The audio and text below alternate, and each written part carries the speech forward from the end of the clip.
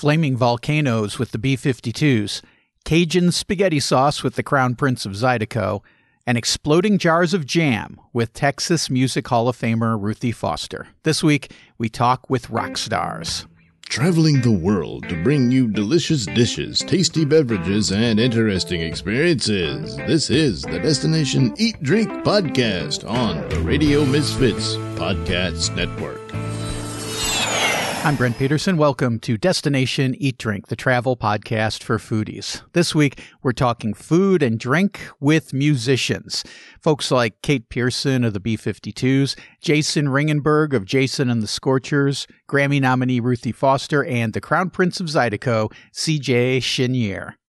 I always love talking to musicians because they spend a lot of time on the road. So they get to sample all kinds of food and see all kinds of cool places. So we talk about road food, but the conversation often comes back to home cooking and the dishes they enjoyed growing up. So there's a wide variety to talk about, from fish and chips in the UK to grandma's biscuits. And first up is Jason Ringenberg. Jason was a founder of the groundbreaking country punk band Jason and the Scorchers. He's had a successful solo career, and he just released the record Rhinestoned. We'll have a link to get that in the show notes at radiomisfits.com. Jason and I talked about one of my favorite cities, Glasgow, Scotland. Every time I go to the UK, to Great Britain, I always, one night, and it usually needs to be an off night, I have legitimate fish and chips. I mean, fish and chips like we get here, or fish and chips that you might get at the London airport or something, it's not fish and chips. Fish and chips need to be a proper fish and chips shop. And every town in England and Scotland has a fish and chips shop. And it's an experience beyond just the food. For starters, most dishes and restaurants in the Great Britain, you get very small helpings, and it's just small like everything in the UK. It's all small. Fish and chips is a huge dinner. It's a gigantic piece of fish and a big pile of chips, which what they call chips. Those are fries. We call fries. They're chips. That's what they call them. And every single condiment that you get, you have to pay for. It's a really interesting thing. If you get mushy peas, you have to have mushy peas. Mushy peas cost like 90 pence. The little spoon to eat the peas costs 3p. Vinegar, that's a little bit extra. You pay for every little thing, like it's like these little pennies for every little piece of this fish and chips. I'm going to save 3p and eat it with my hands. Exactly. That's exactly what you can do. And so every tour of the UK, I try to you just find the local one. You ask the locals, where's the legitimate fish and chips shop? And they'll tell you where to go. There's usually one, maybe two in each town. There's no such thing as a fish and chips chain that's proper fish and chips. There's all kinds of chips chains like hamburger chains in the U.S. They're not fish and chips. You got to go to the local one that's locally owned, and that no one really, that the tourists don't really know about. And it's a fantastic experience. But you better be prepared to veg out now then afterwards for 3 or 4 hours easily. knock you down. There's more fat in a fish and chips dinner than you should get all week. And I see on this tour you're heading to one of my favorite UK cities, which is Glasgow in Scotland. Everyone goes to Edinburgh in Scotland. I can't remember if you guys are going to Edinburgh on this tour or not. But Glasgow is kind of more working class type of place. This is where I learned about the Glasgow Kiss, which is if you're rooting for the wrong soccer team, they might headbutt you in a bar. But anyway, what about Glasgow? Have you been to Glasgow before? And what are you looking forward to when you guys go to Glasgow this time? Glasgow is a fantastic place for music. Usually working class towns are good for music for some unexplainable reason. Rock and roll music and country music, folk music, blues music, all go in those kinds of towns. And Glasgow is a epitome. It's a quintessential working class city. I love shows in Glasgow. It's one of my favorite places to play. It's true. They have music, it seems, every night, and you just walk around and you see what bar has a sign out front that says they're going to have music. You walk in. If you like it, you hang around. If you don't, you go on to the next one. Right. Exactly. So what about in the U.S., Jason? What towns do you especially look forward to that you're going to visit on tour and say, man, I can't wait to go to such and such a restaurant for a meal? Well, usually there's not time to properly enjoy food on the road. It's so Spartan and you have to get to where you got to go and do the show. The exception to that for me always is every 2 years I'll do a Farmer Jason residency in Louisiana, South Louisiana. And I camp out in one of the towns in South Louisiana, and then I spend 3 or 4 weeks doing shows in all the libraries as Farmer Jason. So always there, I have time to really enjoy, Cajun and Creole cuisine, and that's just the best. I'd be hard pressed to name the one place I like, because I like them all. You can always find great Creole food and Cajun food in South Louisiana. That's always my favorite.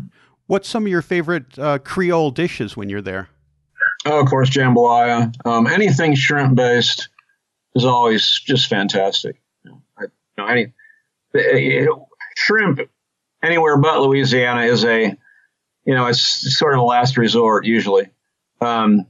Shrimp in Louisiana is sublimely incredible, delicious. It's so fantastic. Fresh shrimp. It's the best. Kate Pierson started the B-52s in Athens, Georgia in the 70s, and they were one of the most influential and groundbreaking bands of that decade and the 80s. I remember hearing Rock Lobster for the first time when I was in middle school, and my little brain was just exploding over what was going on in the speakers. I finally understood it and loved the band, and now Kate and I got to talk about some of her favorite spots in the place where the band started, Athens, and how the B-52s started their group by spontaneous combustion. It's funny, I've been listening to John Prine because he passed away, and I saw him perform up here, and he's got that song, Daddy, Take Me Back to Muhlenberg County, to the town of Paradise, which is destroyed. And luckily, Athens was not destroyed. It was actually became flourished and just became this whole other amazing place. And I always thought Athens was this very magical place because when I moved there, I was a little culture shocked. I loved the people and the food. I was also shocked at how segregated it was. Right. But still kind of, I think in the college is not really very integrated, or they probably lack diversity, but it was just a beautiful, magical place. I mean, the students and the people there were very accepting, and it was just felt very friendly. And I'm digressing there, but what was even the point of what we were saying? Just talking about college towns, and how much they change over the years. Right. My mind drifted off to some other place. But you were back in Athens in the 70s, I think. Kate. I went. My mind traveled back there. When we first moved there, and Brian and I were doing the Back to the Land thing, there was a feed store, like 2 feed stores, and there was a feed and seed, and there was a Farmer's Hardware, and there was really no college presence in the town. And when we started the band and we moved away in 1979, but all of a sudden, I think there was one bar called Friends, and there wasn't a lot of bar action happening. But man, after we moved out, there's a bar in every corner, or 2 or 3 in the middle too, and a club, and it really became a college town after we left. I mean, it was really like they closed off one street, and so it was just a walking street, and they had coffee shops and newsstand and loads of coffee shops, Jittery Joe's, and all these great places. And we used to hang out at this place called Schlotzky's because they had, I think that might be a chain, I don't know, but anyway, they had free iced tea. Like after your first iced tea, they'd just fill her up constantly, and we would get so high on that iced tea, and make all sorts of plans. And we drink coffee too, and just get a buzz on. But again, we didn't have a lot of money for food, so we would like drink coffee or tea and get really wired. That's what's great about those college towns is you can find a place and you can get the free refills and you can just hang out with your friends and, in your case, probably writing music and things like that, or just talking about stuff, solving the world's problems, and you can kill a whole afternoon that way. So that's how we got the idea of the Deadbeat Club, because we pretty much did kill a whole afternoon there and drinking iced tea until we called ourselves. It was a period of time, when we just started the band, and we called ourselves the Deadbeat Club, and we're just hanging out and just sort of making plans. We just started, and we would make all sorts of, Ricky had this 5-year plan. I don't know what it was. The details were, it was just a general 5-year plan, just to say it. Right. But there were no details in there. It was just like, okay, write songs, go up to New York. Well, we hadn't even thought of that yet, I don't think. But anyway, we hung out a lot. And then there was the famous beginning of the band, which was Hunan's Chinese restaurant, where we truly were just hanging out together. We hadn't formed the band. We were just all hanging out, crashing parties. And we went to Hunan's Chinese restaurant, and we didn't have enough to buy food, so when you can't eat, drink. So we got a big flaming volcano, and we were with our friend Owen Scott. So it was just the 5 of us and Owen. So we had 6 straws. It was like came in flames, and we all drank it. And then we might smoke some weed then, and then we went to Owen Scott's house, to his basement. He had to write a paper, so he went upstairs, and we jammed in the basement, and we came up with a song called Killer Bees, and that was the beginning of the band. And I like to say it started by spontaneous combustion, because it was never a plan, like, let's start a band, and you can play keyboard and guitar, and you can do this, and, it just started, and we started jamming, and that sort of was the template for the way we wrote, and by jamming together from then on. And that's how we got the configuration, C.J. Chenier is the crown prince of Zydeco, and he told me about one of his favorite places, Lafayette, Louisiana, or as he calls it, Lay Flat, Louisiana, and his favorite recipes to make on the road and at home. It's pretty much in Louisiana, the food and the music is what drives that state, man. I mean, there's oil there and all that kind of junk, but for the most part, the culture part of it, the food and the music drive Louisiana. I mean, especially southern Louisiana, like Lafayette and New Orleans, and surrounding areas like Opelousas and Breaux Bridge and Cecilia and Lake Charles, places like that, man, it's just taken over by the food and music. And where did you used to, when you were in Lafayette, you lived there, you said back in 1990, was there any place that you used to play that you just would take you just go and jump up on stage and play? Oh, we used to play like Grand Street. We played, they had a lot of little small clubs there, like Slim's Waikiki and Richard's Club and Going West and Antlers and a lot of places like they're all music places. Now they turned downtown Louisiana to just an entertainment strip. It's like a real small mini Bourbon Street. They don't stop the cars, but there's a lot of clubs on downtown now, and a lot of entertainment going on down there. And they have Downtown Live on Fridays there. They have bands out on Downtown Square, and I played there. It's a lot of fun, man. They call Lafayette Lay Flat because a lot of times people go there and they just lay flat. They don't go nowhere. For one reason or another, right? Oh, yeah. Oh, man. So you make your home in Houston these days. If I were to go to Houston, where would we go to get the best Creole food in Houston? Oh, man. There's so many restaurants in Houston. Well, the best Creole food I get in Houston to come out of my kitchen. I mean, That's what I was going to ask you next, CJ. Yeah. I mean, I'm a home cooking kind of person, and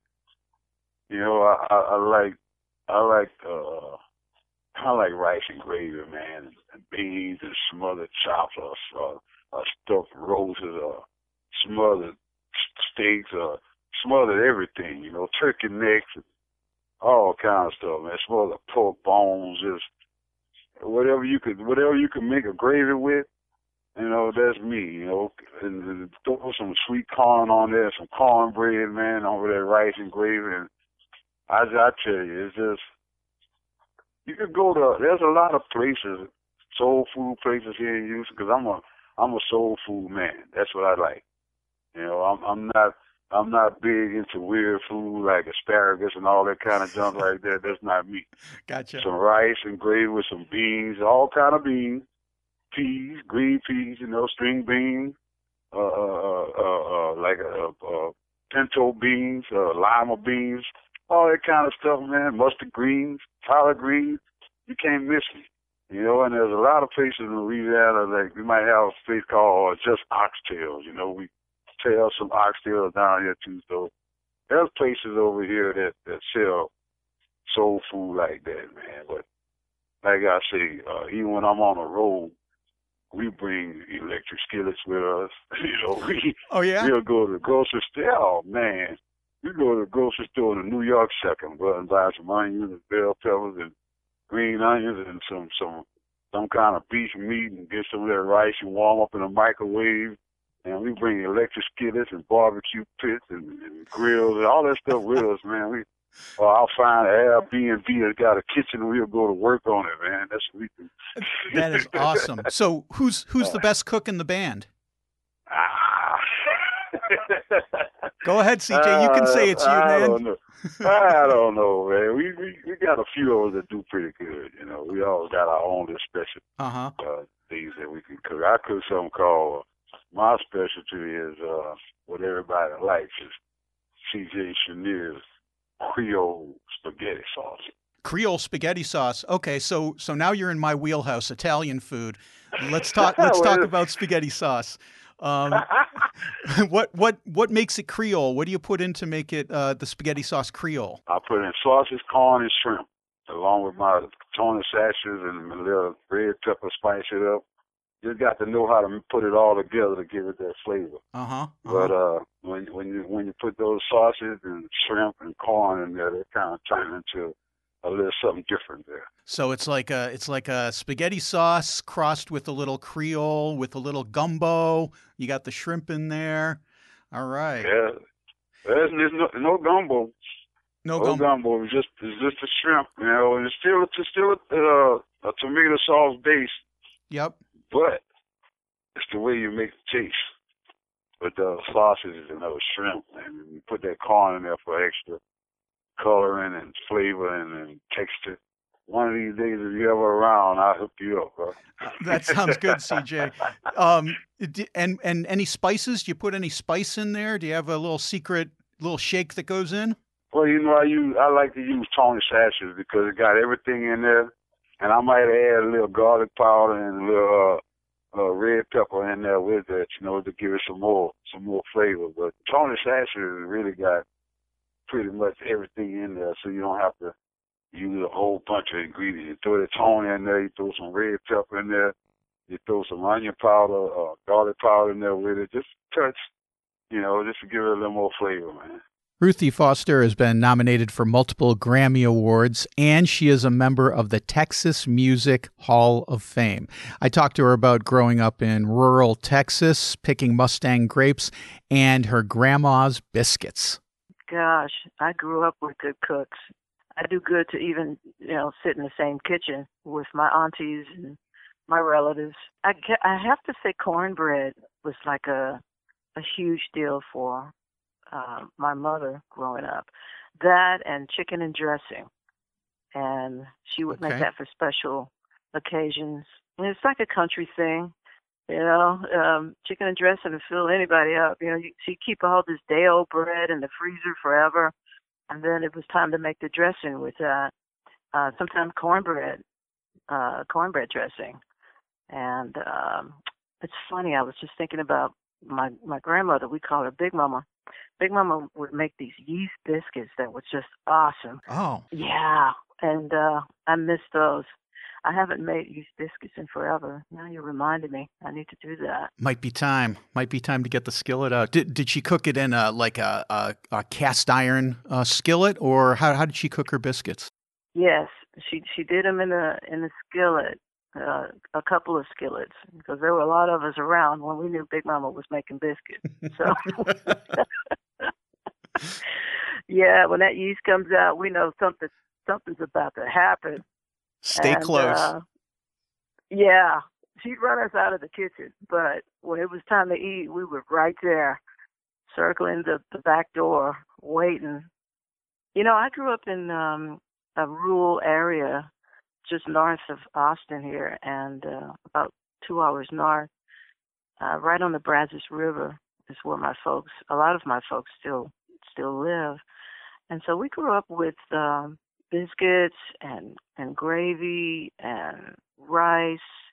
A lot of my uncles, they still farm there, so lots of corn, watermelon, tomatoes. We picked tomatoes every summer growing up as a kid. So food was a huge, huge deal to the family growing up, and raising our own cattle. We still have cattle down on the property there at the river. Raising our own pigs.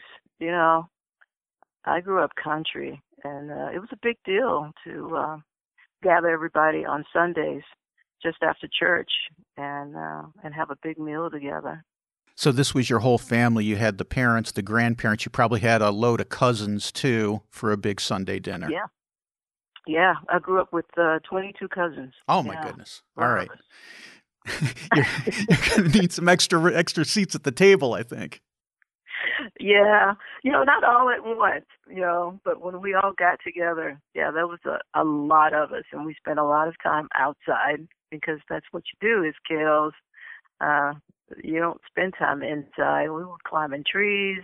You know, Big Mama would have us while we're out there playing. While you're out there, take a bucket and go pick up some dewberries.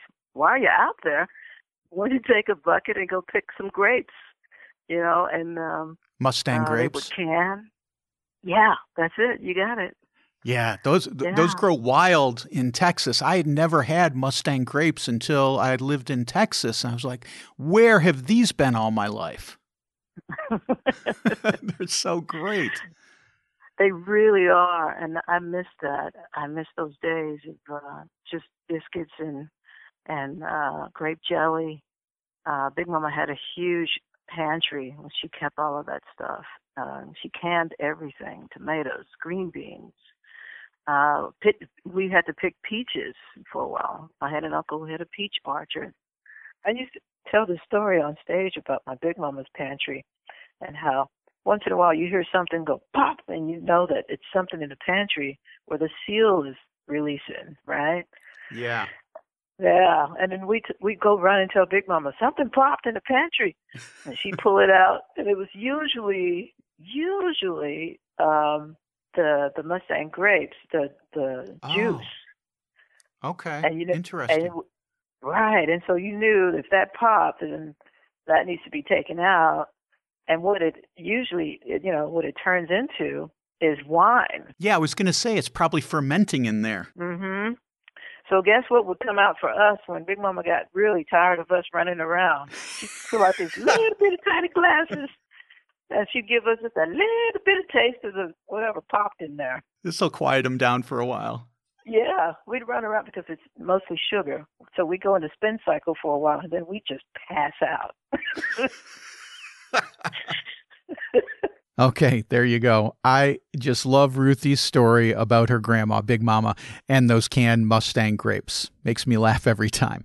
Well, that's going to do it for this week. Next week, we are in Nice, France for a unique dish called soca. Don't miss that. Until then, DestinationEatDrink.com can help you scratch your travel itch. I just posted a recipe on the blog about one of my favorite vegan recipes, farfalle pasta, carrots, scallions, and sage. I think you'll like it. Get that at DestinationEatDrink.com/blog. Destination Eat Drink is distributed by the Radio Misfits Podcast Network and head guitar tech Ed Silla. Thanks, Ed. I'm Brent Peterson. Get vaxxed, wear your mask, and I'll see you down the road. Join us next week for another culinary adventure on Destination Eat Drink, a presentation of the Radio Misfits Podcast Network.